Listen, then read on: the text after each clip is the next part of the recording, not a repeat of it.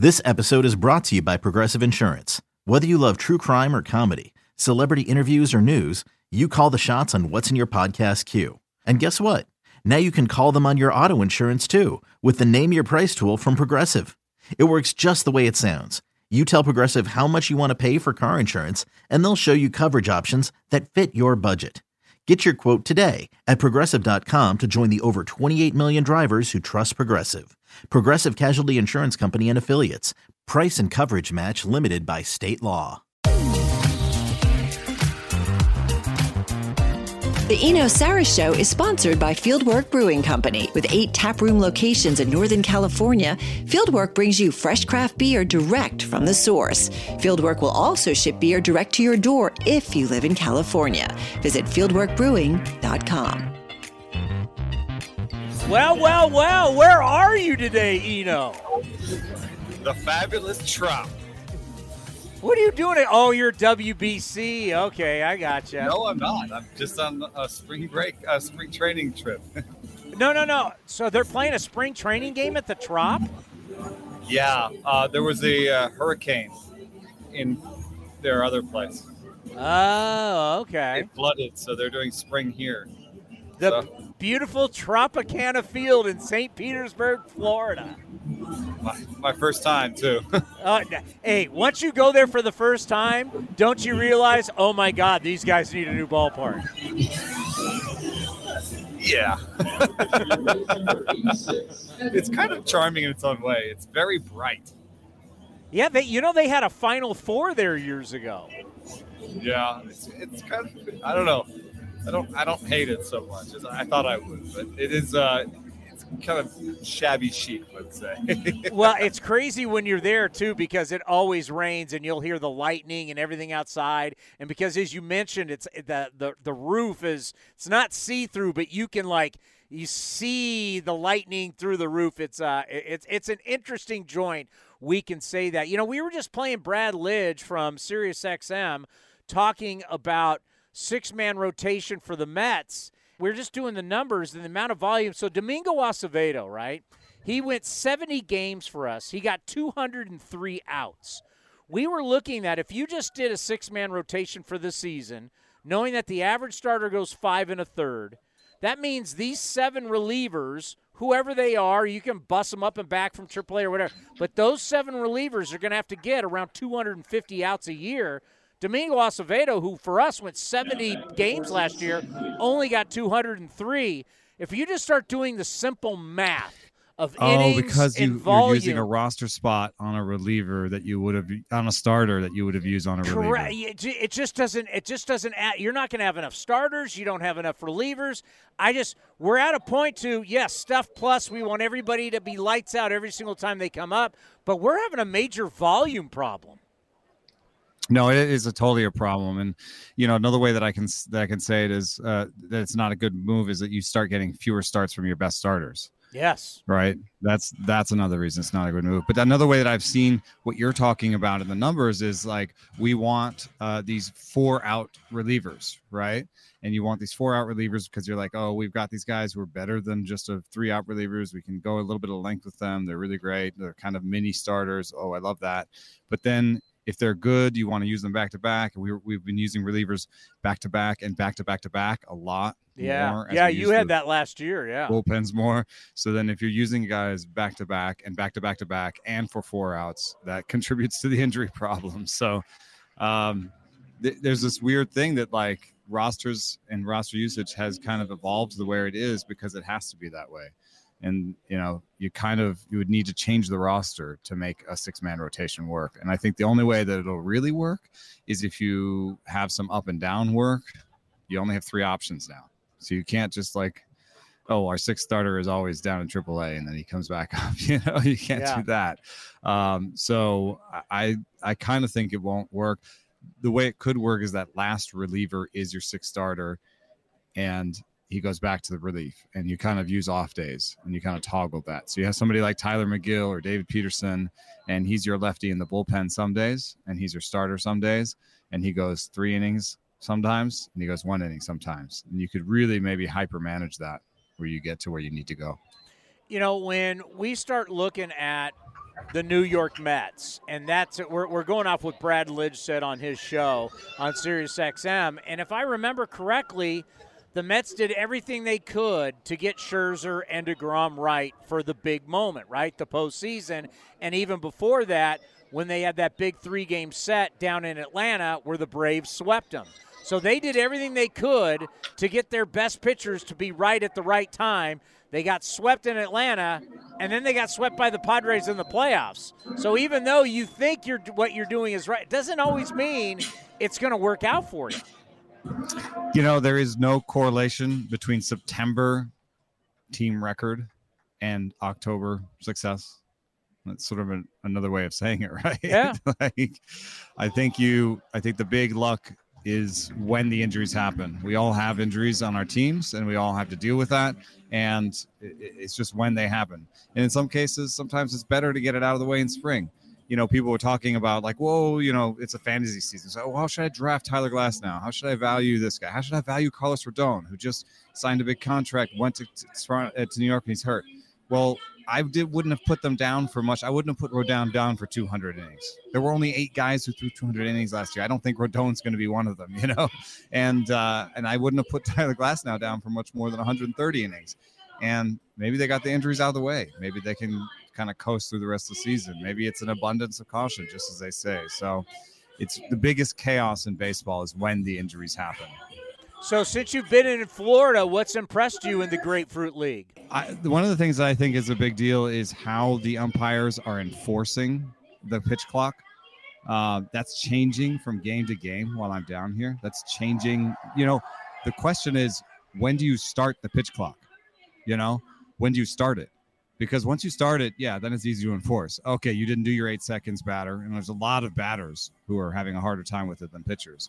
But if you start the pitch clock, then you know how to enforce it. But when do you start the pitch clock is a bit of gray area. And we're seeing umpires kind of play with that and wait a little bit. And so I saw my first 3-hour game. Pittsburgh, in Bradenton, there was a 3-hour game. That was the first one of the spring, or maybe we're down to like 2 hours and 30 minutes for the average game. So that one felt pretty normal. And I know that there had been some consternation in Pittsburgh because they'd been mad because, Andrew McCutchen is back in Pittsburgh. And so every time he steps to the plate, there's this big rousing ovation. And he got popped on a hitter violation because the umpire wasn't even behind him, right? And the catcher's standing around and everyone's applauding. And McCutchen's like, hey, it's good to be back. And then umpire's like, nope, strike one. Can you remember when Albert Pujols went back to St. Louis and Yadi Molina stood out in front of the plate? So every single at bat, it was the most nauseating thing. Every single at bat. Well, he'd be starting every at bat now 0-1. Yeah. So I know that there were some that were upset about that call, and so. There's some gray area, and I even just talked to Kevin Cash today about what he thinks about it. And he thinks he's seen it be very different from stadium to stadium. So maybe there's some gray area with the people operating the clock when they do it, right? There's somebody pressing start on the clock, and so that's been a little bit of gray area. I don't get the impression from the league that they are going to change any of this. There's people out there being like, oh, well, I kind of like the pitch clock, but what if it was 25 seconds or something? There's a lot of that. That's not happening. Not in year one.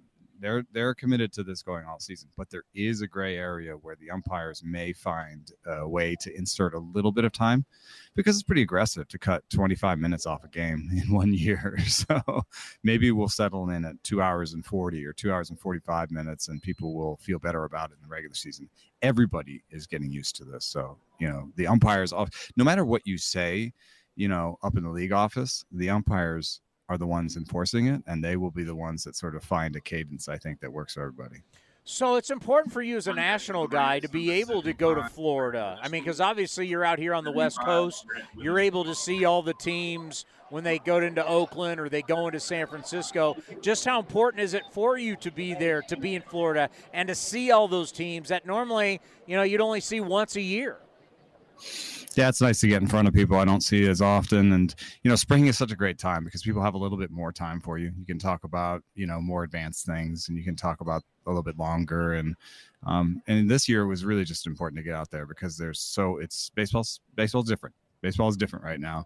We just reduced the strikeout rate this spring to about where it was 5 years ago. We just increased the batting average to where it was about 5 years ago.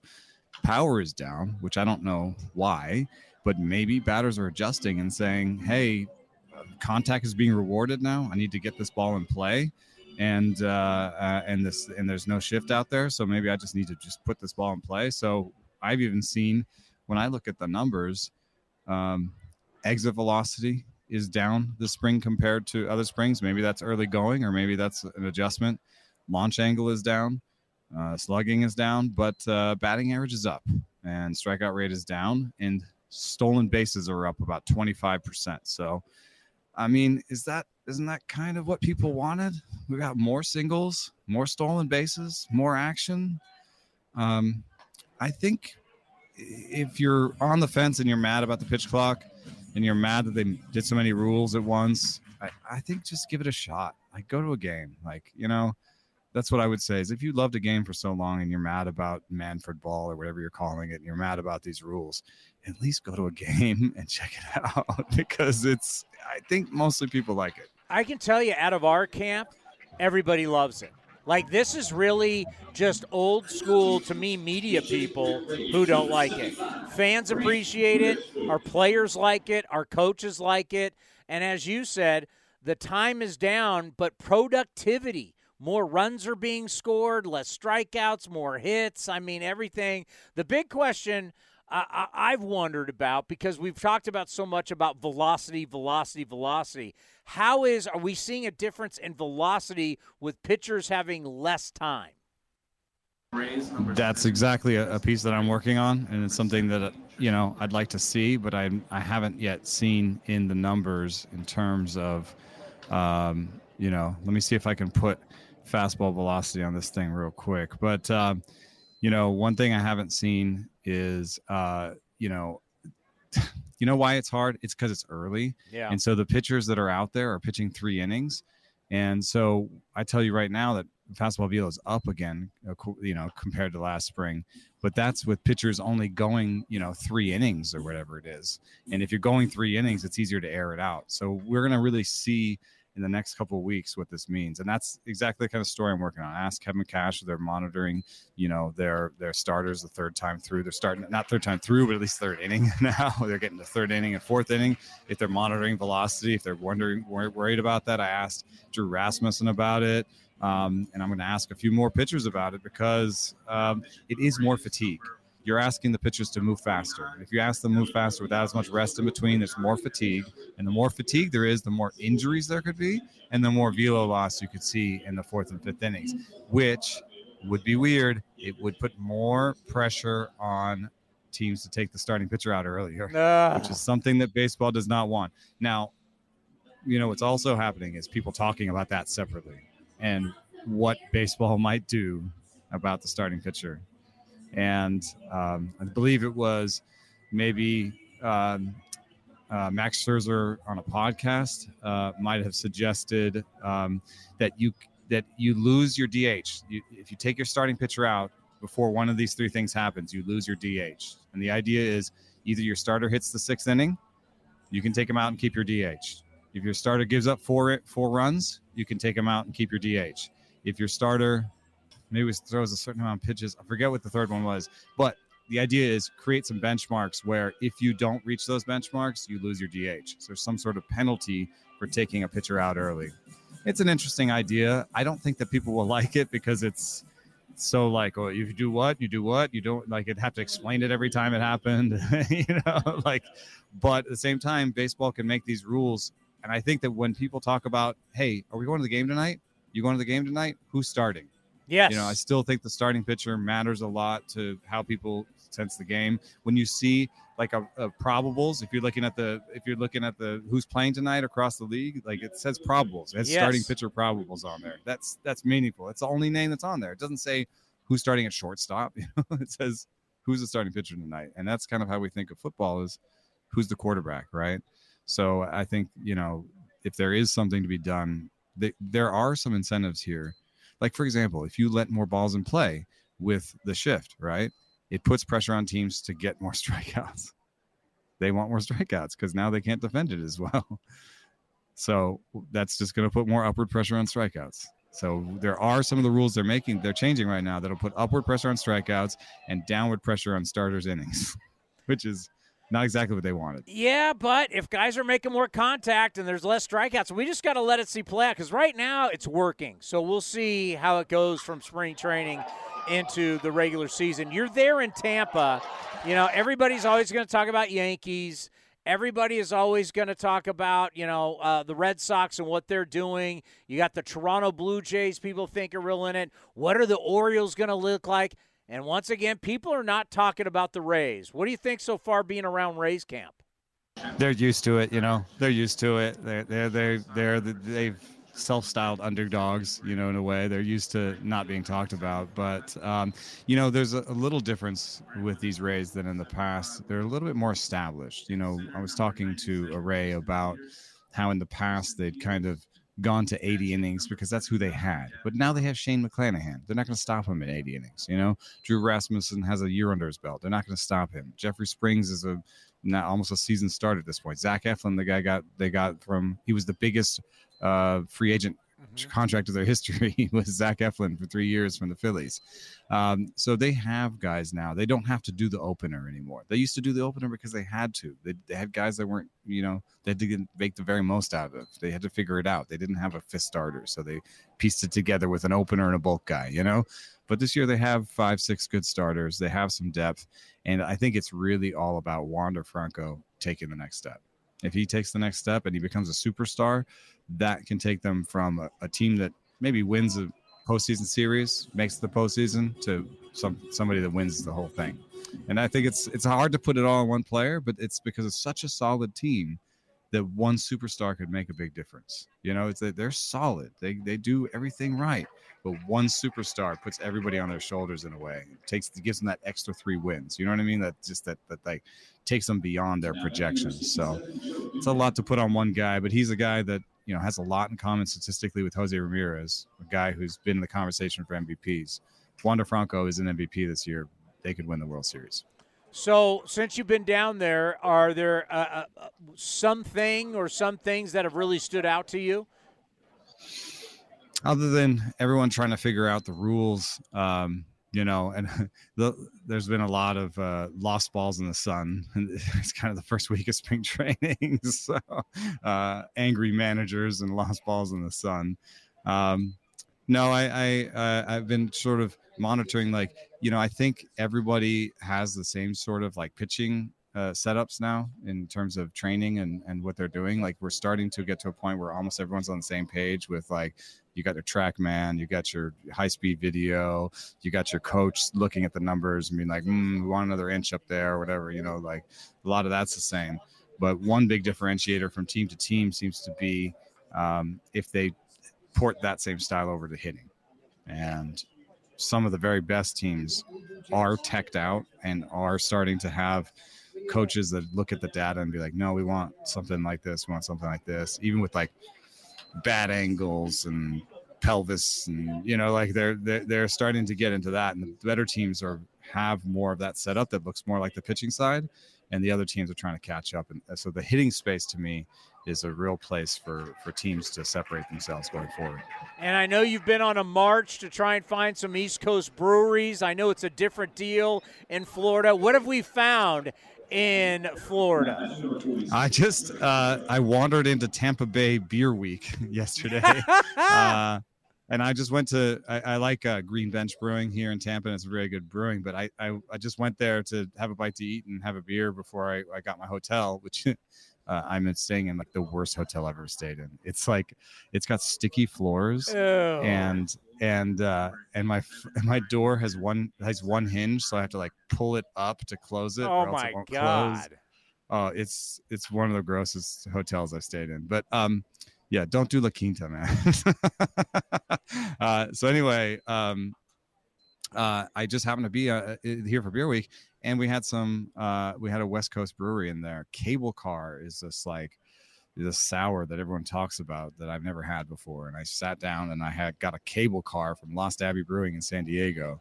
And it was great. Yeah. So it was really fun and then as I was sitting there, the whole like festival filled in beside. I was like alone at the bar at first, being like, whoa, look at this beer list. This is crazy. And then I turn around and there's like, 300 bearded white dudes behind me. So it turned into a beer festival real quick, but I really had a good time, and I would suggest that anybody who goes down here goes to Green Bench. Well, I'm just going to say that's when you have a charmed life. Wherever you go, it's beer week. That's when you know. Like, you just show up. Oh, I'm here for beer week. Well, of course you're there for beer week. You're the beer guy. Yeah. It was pretty awesome. I couldn't believe it. Where else you going? After this, I think it's we'll see. Trying to get to 3 camps, but I only have like 2 days. So there's Toronto, New York, and Phillies, and I kind of have to pick 2 of the 3. So we'll see where we go next. You want to pick for me? Well, I would definitely say New York's boring. I mean, everybody goes. The Athletic gives us daily New York stuff anyway. I would go to Toronto and I would go to Philly because you're going to find better stories. I mean, the Yankee stories are already told every day and everybody knows them. I'd go to Philly and Toronto. That might be the way. Or how about if baseball really does change? What does the Yankees beer softball league lineup look like in a new era of baseball? Yeah, I mean, they do strike out a little bit more than usual, and their defense is taking a really big hit right now. Their center fielder Harrison Bader's hurt, and their pitching lineup is they've lost 2 guys with Frankie Montas being hurt, and now Carlos Rodon. So their depth is being tested. But the one good thing about the Yankees is they actually aren't that bad at developing guys. So they've got a shortstop that can step in. They've got Oswaldo Cabrera in the outfield who can step in. And I like Clark Schmidt, their starting pitcher, that's going to probably be in the rotation now because of all the injuries. So I think they're set up to be okay, but you're right. The injuries are hitting them as hard as anybody, and they're hitting them at key positions. So it's going to be interesting to see if they can actually play defense everywhere. Safe travels, my friend. We'll talk to you next. Wait, what? Play is close. The Eno Sarris Show is sponsored by Fieldwork Brewing Company. With 8 taproom locations in Northern California, Fieldwork brings you fresh craft beer direct from the source. Fieldwork will also ship beer direct to your door if you live in California. Visit fieldworkbrewing.com. Wherever he goes, it turns into beer week. All right, safe travels, my friend. Eno Sarris from the Trop. How about that? This has been a presentation of the Oakland Athletics.